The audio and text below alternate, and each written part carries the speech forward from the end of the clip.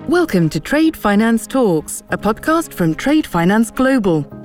During this series, we'll be hearing from global experts, as well as learning about the latest trends, technology and insights in the world of international trade and receivables finance. Episode 115. Very clear in our articulation that we're not talking about a project or a program or an initiative. We are modernizing the trading system so it's fit for purpose for the next 100 or 200 years. If you do it digitally, it shall have the same effect as if you do it on paper. It's beautifully simple.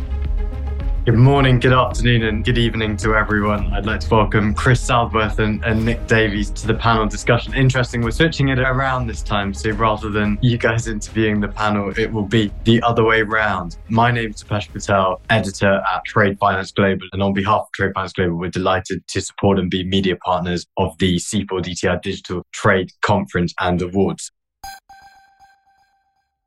This is day 3. It's the final day of the conference. To our Trade Finance Talks listeners as well, welcome both. Thanks for joining.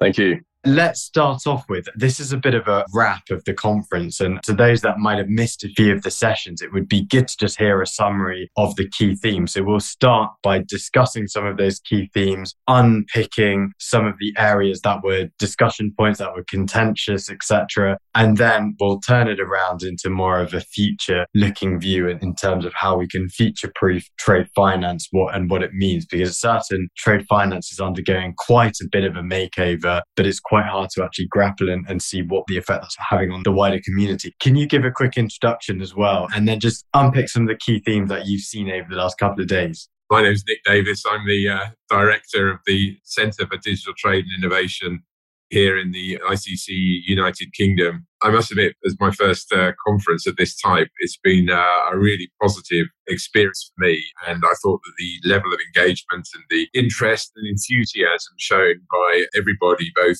virtually and in person on the day yesterday, was absolutely fantastic. And I'm absolutely convinced that I didn't hear anything over the 3 days that suggested that we weren't needed, that we weren't in the right sort of area, and that there was a big prize to be had. I think we heard from a broad range of the stakeholders. And on the first day, we heard how all the tools are in place, the legislation, the standards, the treaties, the technology. On the second day, we heard that there are mechanisms for collaboration. We are learning from the past, and we're able to plan things so that we don't repeat the mistakes that have been made or the different approaches that are needed to the future. And today we heard that actually there is an awful lot going on already. So we are not starting from scratch by any means. There is plenty of stuff that's been done globally and by some very big and very reputable institutions. There really is a real opportunity here to show that this can all be done, from the master of the rolls, who's the second most senior judge in the country, down to the tech providers, to the banks and to ports. Everybody is in a really positive frame of mind. So I'm really enthused by this, and I hope that we can build on that over the coming 12 months. And I sincerely hope that if and when we get back together this time next year, we'll have been able to make some real progress. Thank you very much. And Chris, I think you said in one of your recent white papers that the UK needs to lead and put a rocket under COVID recovery, unlocking $9 trillion of growth in 2026. Can you just explain who the key stakeholders were that were attending the conference? And can you talk about what the opportunity is and what that common goal is?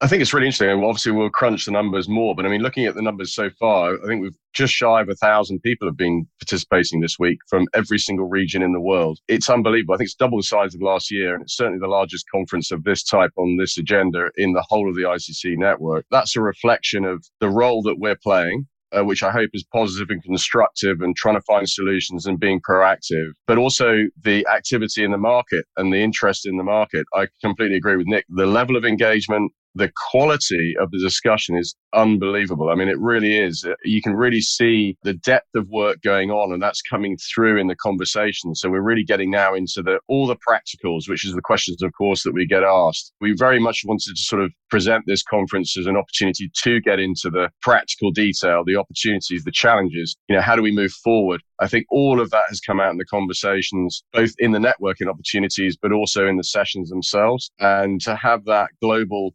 engagement is exceptional, because the only way we're going to do this is if we're working together. And I think that's really come through this concept of collaboration, working together, not leaving anyone behind. This is a common endeavor. That, I think, for me, is a huge takeaway. In terms of our role, obviously, this is a global activity, so we've all got to play a role. And I think we've seen voices from other parts of the world that are also doing amazing things. I mean, Benjamin from Mombasa yesterday was amazing. There's stuff going on which is exceptional. There is a role, isn't there, for organizations like ICC to have a clear vision, clear roadmap, clear direction of travel, to just keep that leadership coming, just keep us pointing in that same direction, keep aligning, keep catalyzing, not be afraid to jump in and provide solutions into the market, test systems where other people are not testing them. We're also helping move the agenda forward. I like to think that's playing a positive role in getting everybody fired up. And then, of course, in June, I think the change in English law is going to put rocket boosters under the whole environment, because we've talked about legal has come up in almost every session, I think. It's so important, this legal environment piece. English law is not going to solve every problem, obviously, but what it will do is it will give us a legal environment at scale, which we've never had before. It'll open up options which we've never had before at an international scale. And that's going to be really interesting how we all respond to that. The big question for all of us the challenge is to leverage it. We've got to leverage it, because it won't solve everything. We've still got to keep banging the drum to countries to reform laws, but it will give us a really good interim platform where we can digitalize whole supply chains, whole processes.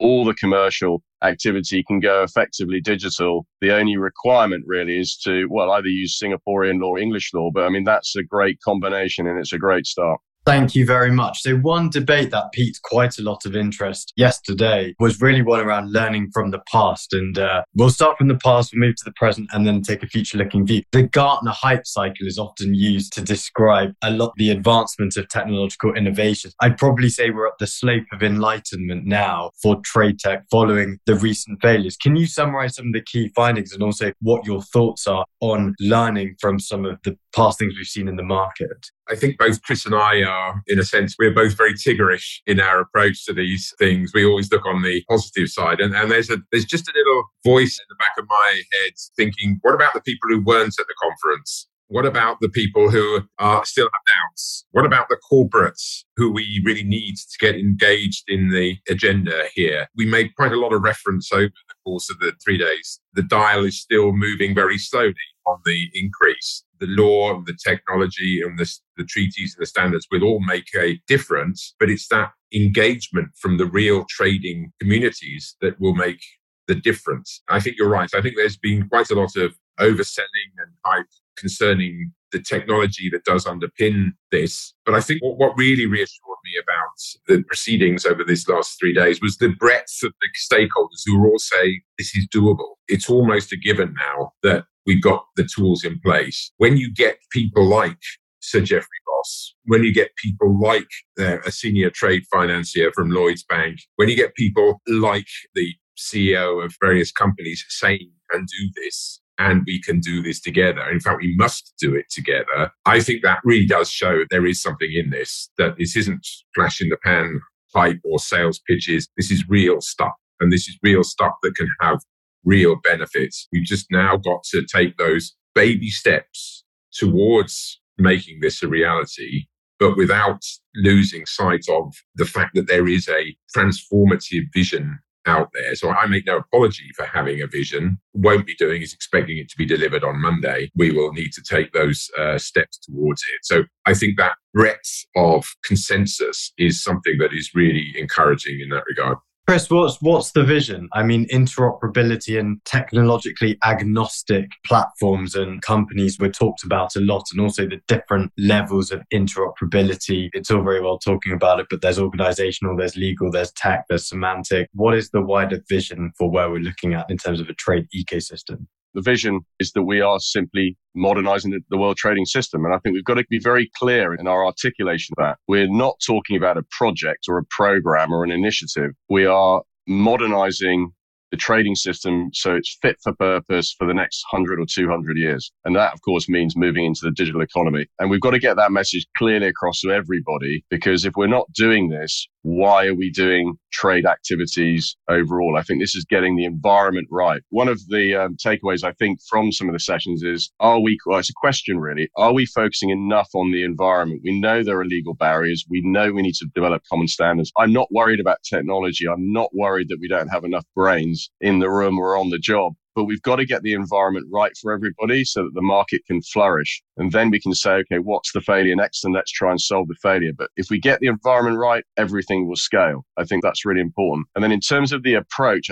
100%, this has got to be about interoperability. I think, interestingly, being in Asia in the last couple of weeks and then coming back over here into Europe, there are different approaches to this. You can cake in different ways. That is completely okay, whether you take a platform approach or a non-platform approach. The key is interoperability. The platforms, the systems, the processes just need to talk to each other. And let's keep it simple. Ultimately, it's about information flowing. And information can only flow if it's in a standardized format. It's not much more complicated than that, really. There's lots of hardwiring, but let's please not talk about the hardwiring when we're talking to companies, because it confuses everybody, it scares people, and we don't need to do it. All we're saying here is there's a cheaper, faster, simpler way of trading. It's more secure, it's more sustainable, or at least it will enable a more sustainable system. And this is how you do it. And here's a solution. Here's an example. This is the benefit. That's the way we convince and persuade companies. But it's about interoperability, I think, number one. 100%. It's about open systems, number two. Having said that, I do think the future will be a bit of a mixed economy. I think there'll always be a place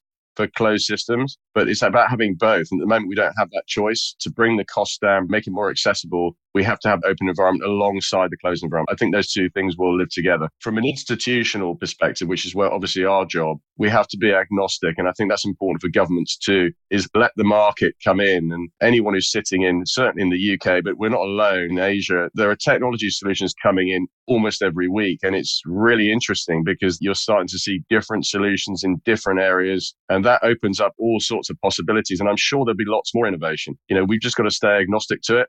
So we make sure that we're future proof. It's all about future proofing. In terms of constituencies, I completely agree with Nick. We've got to be very conscious. There are the majority of companies are actually not in the room, and they're a long way away from where we are. So that educational piece is really, really important. We've got to get the word out and give people practical solutions to how they can participate in the system. Thanks, Chris. And going back to those practical examples and case studies, Chris, we heard quite a few real live case studies over the past couple of days. What's your favorite example of stuff that's live right now? We've spent a lot of time with the finance industry, so there's always good examples in that space. In many ways, they've been sort of ahead of the curve because they're very much kind of driving a lot of this agenda. I was really interested in today's session on food and drink. The question I'm asking myself is how quickly can we get to tipping point where digitalized trade becomes the norm? And how fast can we do that? Because once we get there, the market will look after itself. It will just drive itself, and we can focus on other areas where the market needs support. And then when you look at it like that, it's all about strategy, and it's all about tactics, and it's all about being smart and clever about how we go about things. And if you look at the bulk of trade, look at the high value, high volume, that's why we're focusing on legal reform in the G7. That's why we're focusing on the G20, the big economies. That's 80% of world trade. But if you look at it from a sectoral perspective, that's also quite interesting because there are 4 or 5 sectors that really make a huge difference. It's auto, it's pharma, it's commodities, it's food and drink, retail. If we home in, and we had a perfect example today from the food and drink, Mellon & Co. are giving really clear examples, and the business cases are quite different. That's interesting. It's about food waste. It's about food security. It's about speed. It's that faster bit. And that's different. If you remember last year, we talked about this a little bit, that each different constituency has a slightly different business case. For some, it's about getting rid of all the bureaucracy. For some, it's about risk. Others, it's about sustainability. And then others, it is about speed. It's about how do you get over that border as quickly as you can and get the product. I really like the focus on let's pass the benefit down to the consumer, to the buyer, to the client. It's not just about removing cost, is it? It's about making sure that cost reduction, that cost benefit trickles down the system so everybody benefits. I really like that today because that's exactly the examples that we need. We just need them in other sectors too. Thanks, Chris. Nick, I know BIMCO gave some good examples and case studies around the iron ore piece and something like 45 million bills of lading or something like that. What examples kind of piqued your interest over the last few days? I think if I may blow a little bit of our own trumpet here, it's the Arctic one. We're literally next week on the 14th of April, a consignment of plastic moulded pipes will be leaving Felixstowe, bound for Singapore. And at the moment, there will need to be a paper bill of lading to get it onto the ship. We will be running a parallel digital process, and it will run end to end with the military grade security that we heard Barry Child talk about yesterday. We will be getting an academic at Teesside University to assess the difference between the cost and the time associated with the paper process and with the digital. And we will play that back critically, not to you or to the ICC or to the banks or anybody else, but to the user, to the exporter themselves. And we will ask them to verify that and for them to say, look what we've saved on this transaction, doing it digitally. Then you can do what you like with those figures. You can take that $5 saving, whatever it is, and you can multiply it by whatever figure you like. And I can guarantee you it will be big. And that is the sort of thing that I think will really turn the dial on this. And that's not that's a smallish plastic moulding company in the Midlands doing something innovative and, let's face it, quite brave, but doing it because they recognise that things can be done that way. And it reflects what, as Chris said, Mellon and Co., worthy winners of the award last night, because they've been doing it for some time. And Justin Szymborski, if you've ever heard him speak, as we did at the House of Lords, he cannot understand why everybody is doing this. And he puts it in a very blunt way that I'm sure neither Chris nor I would get away with. But he is very passionate about this. And the more I think about it, the more I hear from those sorts of people, the more I think it's a no-brainer. Just do it. That's the message, I think. How do we scale this and bring this upstream? Because I imagine as the transactions get bigger, more complex, or there are multiple smaller transactions with numerous actors, logistics companies, the trade financiers, the legal guys, and the other actors, how do we scale and grow these transactions? I think that came up quite a lot over the 3 days. And we heard a lot about customer engagement, around bringing people together, around collaborating and about standards and so on. I think it was Nolan right at the beginning in one of our early sessions said it's about the people. It's not about the tech. It's not about the money. It's not about the documents themselves. It's about the people. We just need to bring those people with it. Remember that there is a Bob the warehouseman with a clipboard. There is a Eric the receipts clerk tapping away at his laptop in the receivables building. There are blokes and women on the boats loading this stuff up. We've got to bring those people with us, and we've got to get them to realise that things are capable of being done differently. And I think the other thing that emerged is simplification. The reason why we have 40 or 50 different documents involved in an international trade process is because nobody's ever taken a step back and said, let's start again.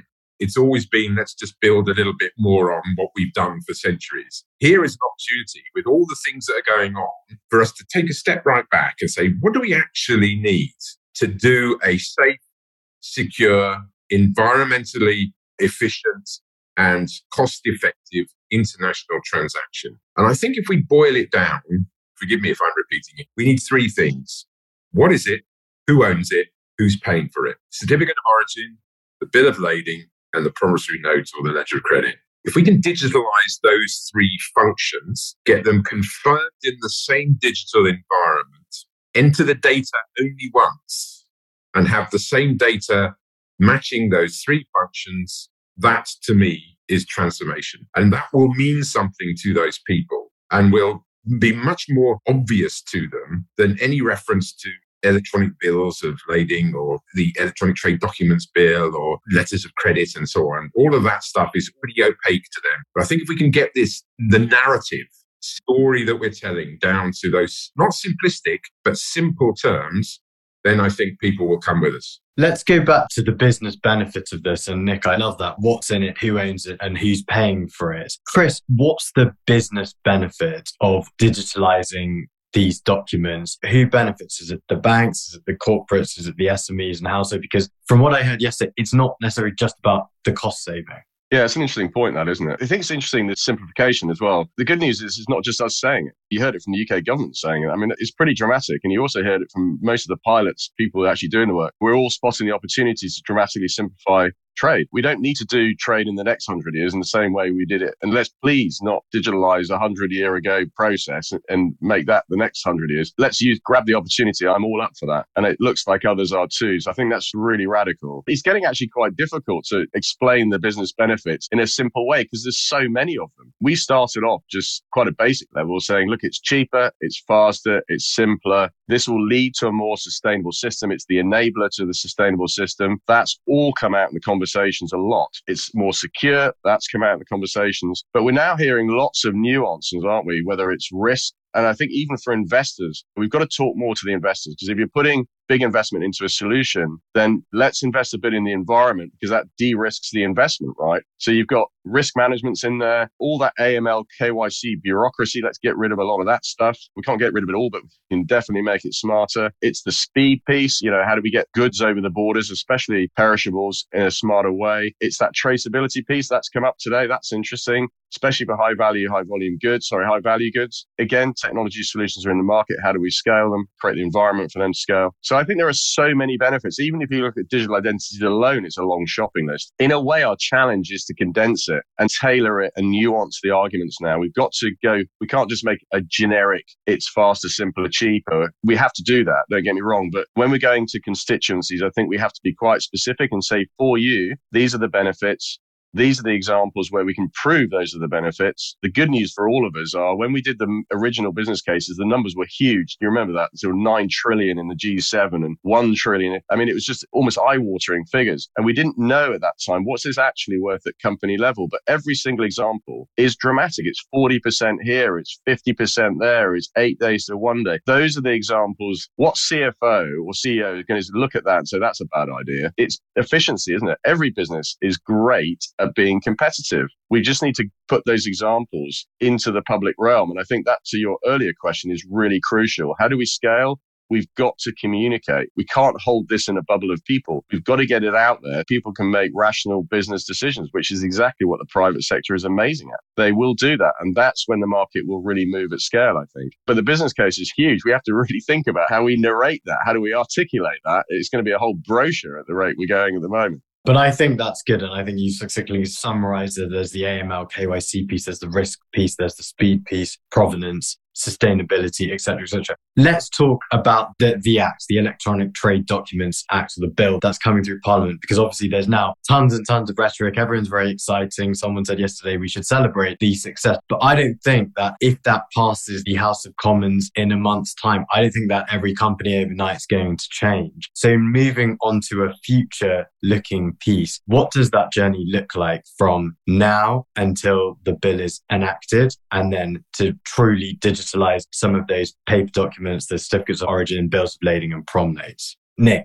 I think we heard very succinctly from Sir Geoffrey and others yesterday, the bill is just the first step. And I quite like Lord Holmes's phrase on this, it's the best piece of legislation that nobody's ever heard of. Why should they? It's just an enabler. And in fact, it doesn't actually change very much at all. It doesn't change the basis upon which trade is conducted. It just says that if you do it digitally, it shall have the same effect as if you do it on paper. It's beautifully simple. But the phrase that I think that struck me, and Sir Geoffrey did emphasize this, is that it depends on, I forget the exact phrase, I think it's reliable system or an effective system. There must be an effective system within which those techno-legal functions take place. So that's good possession and rivalrous transfer must be conducted in a reliable system. And I think our job between now and the Act becoming fully enacted and in its immediate after its passage is to show that we can create those effective and reliable systems wherein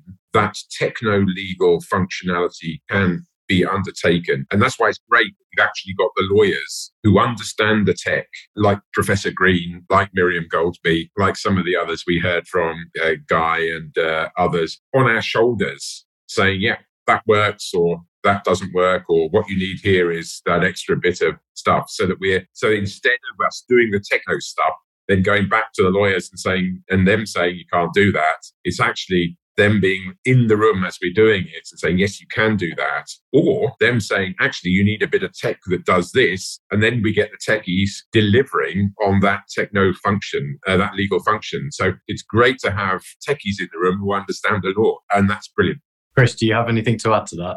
I think there's two ways of looking at it. I mean, I think the legislation itself, my mind now is on the next frontier. I mean, June is around the corner, so we don't have a lot of time between now and June. So we don't need to worry too much about that. It's literally around the corner, a matter of weeks now. So really, really exciting. I'm now thinking of the next frontier. So the conversations I'm having are around where else in common law jurisdictions can we scale or at least use the electronic trade documents bill as a model? Can we do that across the Commonwealth? Where, are there any other jurisdictions where we can follow a similar approach? So it's about scaling the approach. I do think it's a very smart piece of legislation. It's not possible in every jurisdiction. We know that. The fact that it doesn't change the base law means you don't have to get into this huge exercise of trying to understand everything that's contained within that law. It's just almost an amendment. And it's a very neat way of modernizing the system, but you keep the foundations the same. You can see how attractive that would be to governments who either don't have the capacity or frankly don't have the time or the political will to go through a major exercise. So I think it offers a really kind of neat solution. And I think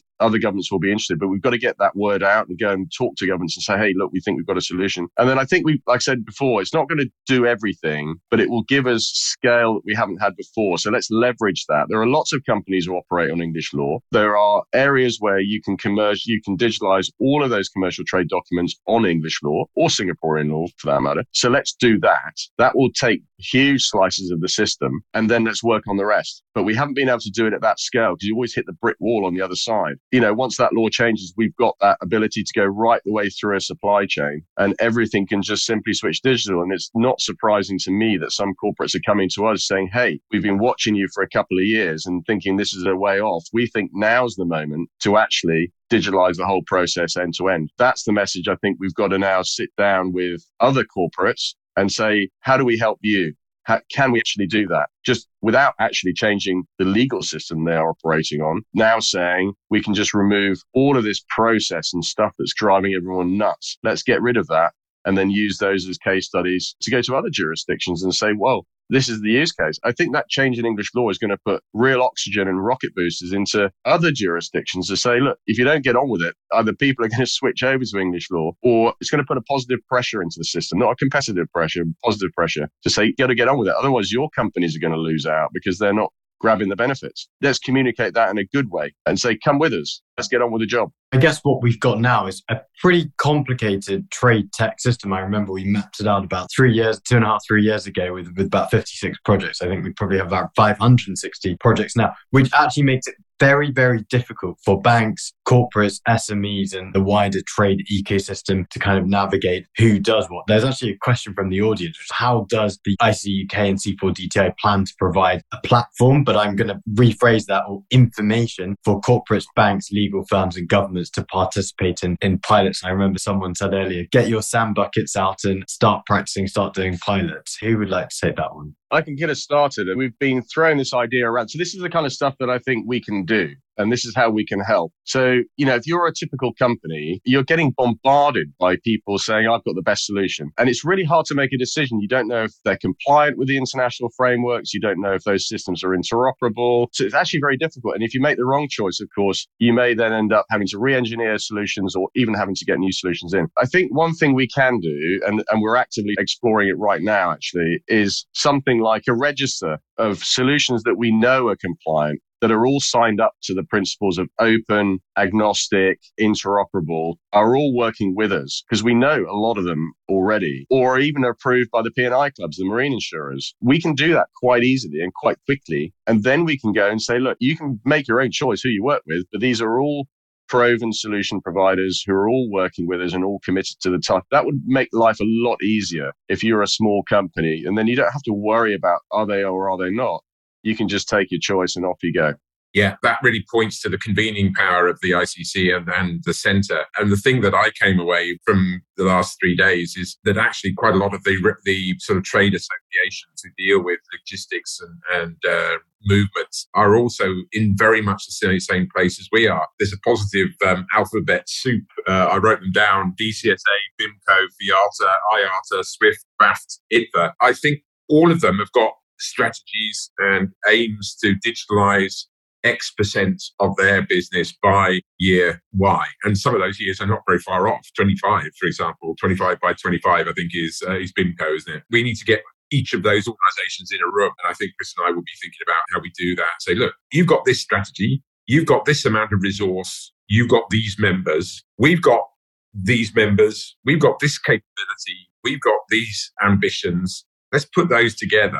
Not necessarily with another layer of governance and talking and heavy-handed working groups that take a year to figure out who's to sit where. Let's just coordinate the efforts of each of those groups because they'll all have slightly different constituencies, slightly different use cases, and just make sure that each of their activities complement each other and add up to something which is end-to-end so that we don't fall into the trade lens trap and really does work across the piece. And where sensible to do so, universalize the propositions and apply them across the piece. And I think if we can do that, we will find that narrow band of interoperability that can apply across, I hope, any and all platforms that develop in the future. We're never going to have one platform that rules the world. At least I hope not, because I think that would be a very position to be in. But what we can do is ensure that if you want to develop a platform, you can come to us and say, can I interoperate? How do I do that? And we will tell you what the target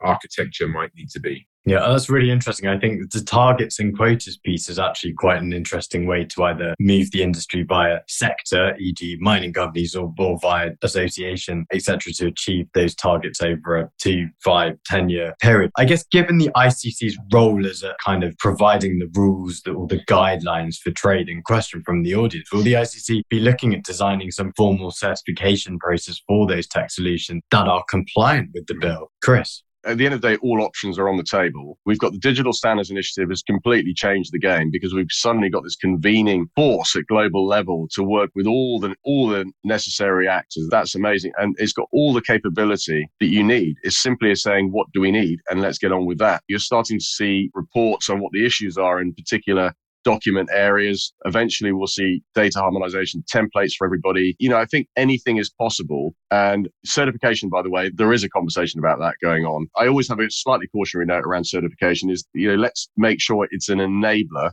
and not just a pile of bureaucracy that then loads into the system. There is a tendency to, say, oh, we need accreditation for X, Y, and Z. I always come from a very simple place. Let's go where the evidence is leading us to. So if there's real evidence that we need certification, let's do it. And I think there probably is. If there's evidence for accreditation, then so be it. But I would say I haven't seen any failure to justify an accreditation scheme. And they are very bureaucratic. So let's be a bit cautious around that and at least challenge it before we do it. ICC is there to enable both at global level. And then, the C4DTI is one example, but there are lots of others now in different forms, task forces, working groups, public-private partnerships of varying sorts. It's really exciting ecosystem is starting to grow. And I see our job is very clear. Our job is to implement and it's to coordinate and align, collaborate and get into the detail of how do we do this at speed. If the market says, or those around us say, look, we need some help in this area, let's take a look at that. Is that a global solution we need?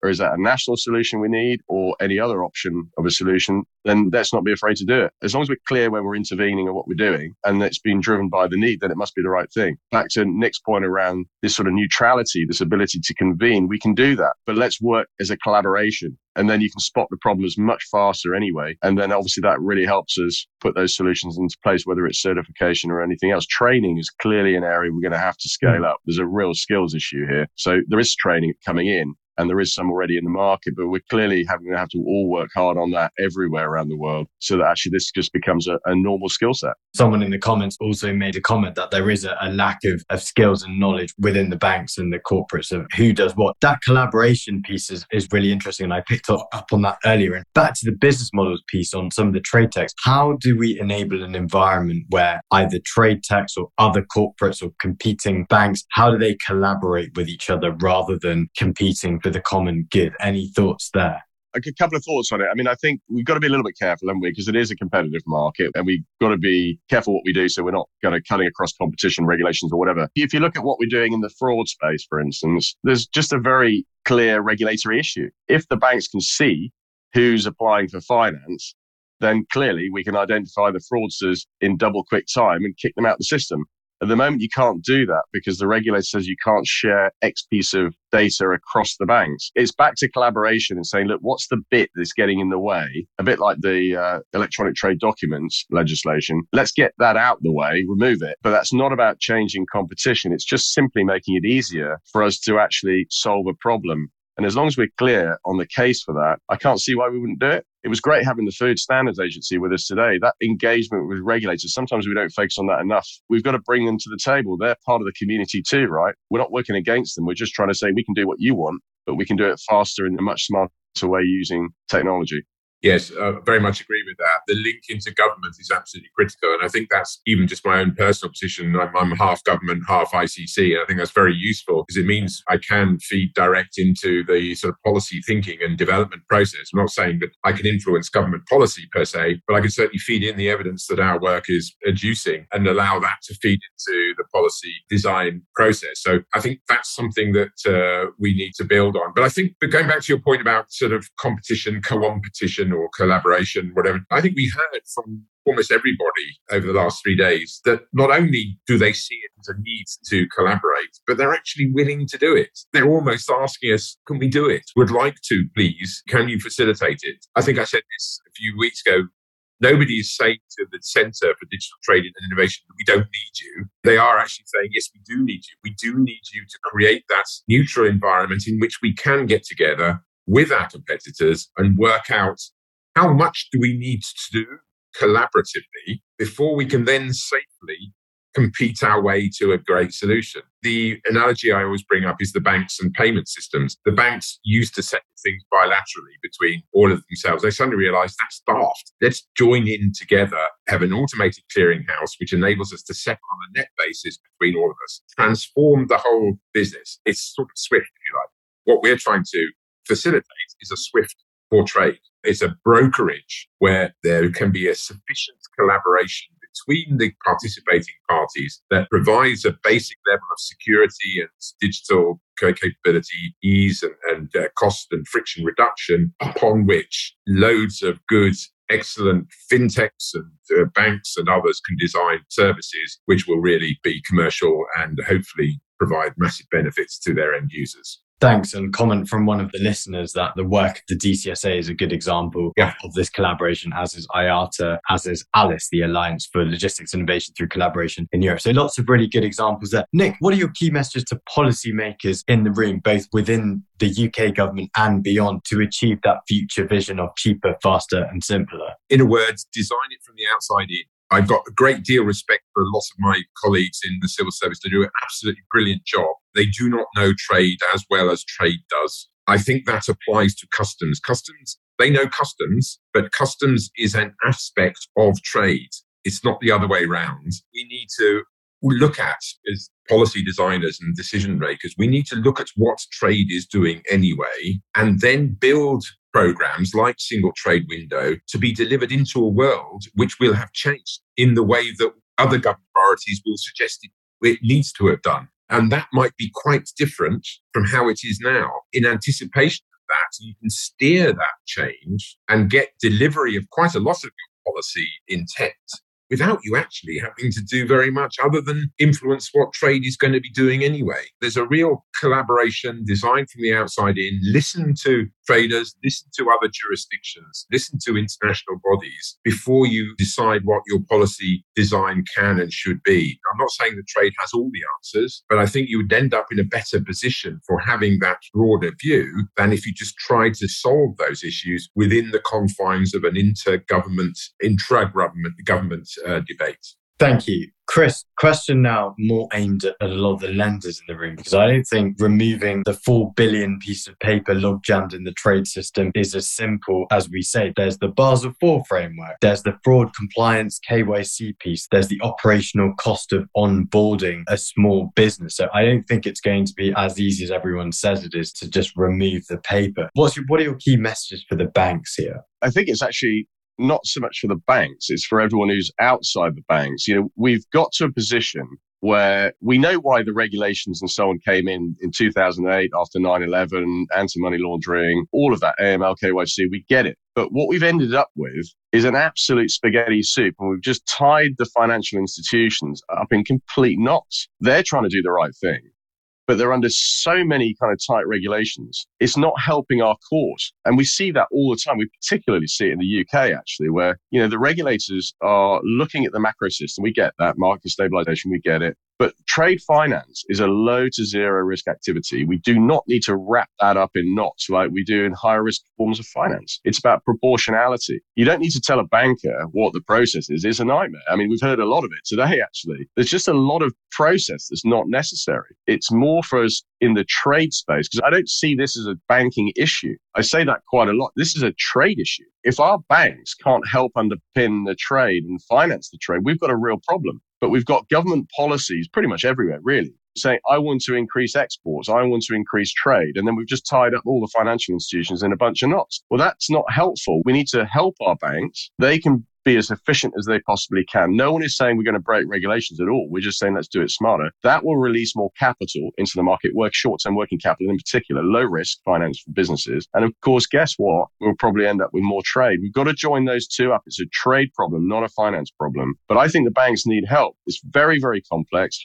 very highly regulated, loads of legacy systems. We need to work with it. We can't just say you're going to change that overnight. It's not going to work like that. We have to build the case, support the banks to build the case. Why do we need investment in what part of the system? It's an evolution, not a revolution. And let's do this together. Nick, I guess adding to that, what's your message to some of the corporates and SMEs who are potentially gearing up for the legal reform changes coming in June? If they are gearing up for the legal reforms, they'll be a rare breed, I think. I honestly don't think most people will have heard of them. I just want them to just open the door a little bit. We don't want you to change everything tomorrow. We don't want to throw away your ERP systems and go completely different the day after tomorrow. We've got the support of the legal guys. We've got the support of Parliament. We've got the support of the banks and the logistics providers and the ports. So there's an awful lot of quite authoritative people. This isn't just me and a few techie advocates saying this. There's quite a large bunch of people saying this is safe. This can be done. So listen to them and say, leave it with us. We will make sure that this can be safely done, and we'll come back to you when we've got a really effective solution. But in the meantime, what we want you to do is to just open your minds a little to the possibilities and start thinking about how you would respond to a world in which things are easier, cheaper, and simpler. Thank you very much. So now I'm going to fast forward to 1 year's time at the 2024 C4DTI Digital Trade Conference and Awards. To both of you, how do we avoid the exact same panel sessions that we've had, which were excellent over the last 3 days, but how do we avoid a repetition of that? What are the key steps to make sure that the content next year is going to be, we're going to have moved the dial? Chris, perhaps over to you. Some of it we do need to keep doing, right? We need to keep explaining and sharing best practice. We can't keep giving the same case studies. It'll be new case studies. But we do need to keep sharing the knowledge, bringing people together. I'd like to think that next year, we've expanded this year. I'd like to think we expand next year, bring new countries. We'll have the Germans with us. We'll have the US. There'll be others with us. And that will make it really exciting because it enriches the conversation. It's a demonstration that we're all in this together. So I think next year will be really quite different. And actually, I think we'll start to see examples of quite a different scale, which is going to be really exciting. The big one is corporates for me. We've done a lot of work with the tech communities, the legal communities, the finance communities. It's all about the corporate now. How can we put the corporate? So we've done a lot of work on the frameworks, of course. So we've got all the tools. We've got all the frameworks. We don't have all the answers, but we've got a heck of a lot more than we had before. And now I think it's about sitting down with the corporate and say, how do we help you? And the next year, let's come back with 20 corporates who have all done this and said, I've done my whole supply chain. I hate to say it because obviously we want to work with all companies, but we do need some big names because it catches people's attention. We need Rolls-Royce, we need Jaguar Land Rover, we need Ford, we need Nissan. We need these big guys to come in and say, look, I've done it and I'm also doing this with my supply chain. And I'd like to think that we'd actually start to get into exciting areas like contracts. Can we use commercial contracts, model clauses to help accelerate the change down the supply chains and then use that as examples of how we do this at speed and scale? I think next year will be quite different. I'm pretty bullish, partly because I know the conversations that are going on, you haven't seen this week necessarily. There's a lot of contact going on, so I'm pretty confident. I agree with Chris. Next year's conference, we will have fewer banks, fewer platform providers, fewer policymakers. We'll have people like Justin up there saying, we did this, we proved it works, we're going to do this, come along and join us. There's nothing to be scared of. And I agree with Chris, if we can get half a dozen of those FTSE 100 companies actually in the room saying, we're doing this, we want our supply chains and our customers to join us on this. In fact, we might even incentivize you to do so. Then we will really move the dial. And I think that would be a measure of the success of the centre and the work of the ICC if we could have more of those participating next year. Just to summarize, I guess, your conversation, totally taking the comments from the crowd rather than my own thoughts. But someone said thought leadership which spans the globe and bridges the public-private stakeholders and actors is key to the digital agenda. And kudos to both of yourselves and keeping up the tireless work. It's not an easy journey, but it will make trade simpler, faster, cheaper, inclusive and sustainable. And to someone else's comments as well, I think we just need to help corporates help themselves and to think more about improving funding and training their supply chain. This will lead to more people helping speed up this agenda through and to understand the benefits and bring on those SMEs. I think we've got the toolkits, we've got the standards. I think that's been the theme of kind of 2022, 2023. We missed a little bit yesterday when this came up, is don't forget this will be exponential. At the moment, there's actually a surprisingly small group of people who are kind of driving thought leadership. You wait until we get other countries coming in. It will bring a whole bunch of new ideas into what's going on that we haven't even thought of. Once you get more companies going, it will bring a whole load more capacity into the system. So this is going to grow exponentially. It's not going to be a dribble and we're just going to gradually improve. It's going to be a curve and it's going to get exciting when some of those brains come to the table. There's a lot of smart people out there who will bring their own thoughts and thought leadership. Absolutely. Thank you very much. And I think just to support that curve, 5 words here that I think are the key themes in terms of to get us to next year. More education and trading here. We need to showcase more case studies. We need to accelerate the adoption of MLETR or equivalent in governance countries around the world. We need to think about open, interoperable and agnostic solution. And finally, we need to really think about that registry and building that registry of companies that are compliant and support the law. Nick, Chris, thank you very much. And back over to you, ICC UK team. Well, thanks very much, Deepesh. I think this brings us to the end of 3 days of what I hope has been a really useful and progressive in the sense of making progress. We've had a fantastic range of speakers. I'm sure, Chris, you've got some details on the number of attendees we've had, the number of countries that have been represented. But what I've taken away from this 3 days is that we're in the right place. We need to keep going. We've not got all the answers by any means, but I think with your help, we can get more of them over the next 12 months. And I very much look forward to working with you to do just that. Thanks a lot. Thank you. Thanks for listening to Trade Finance Talks. Be sure to subscribe to our podcasts at tradefinanceglobal.com.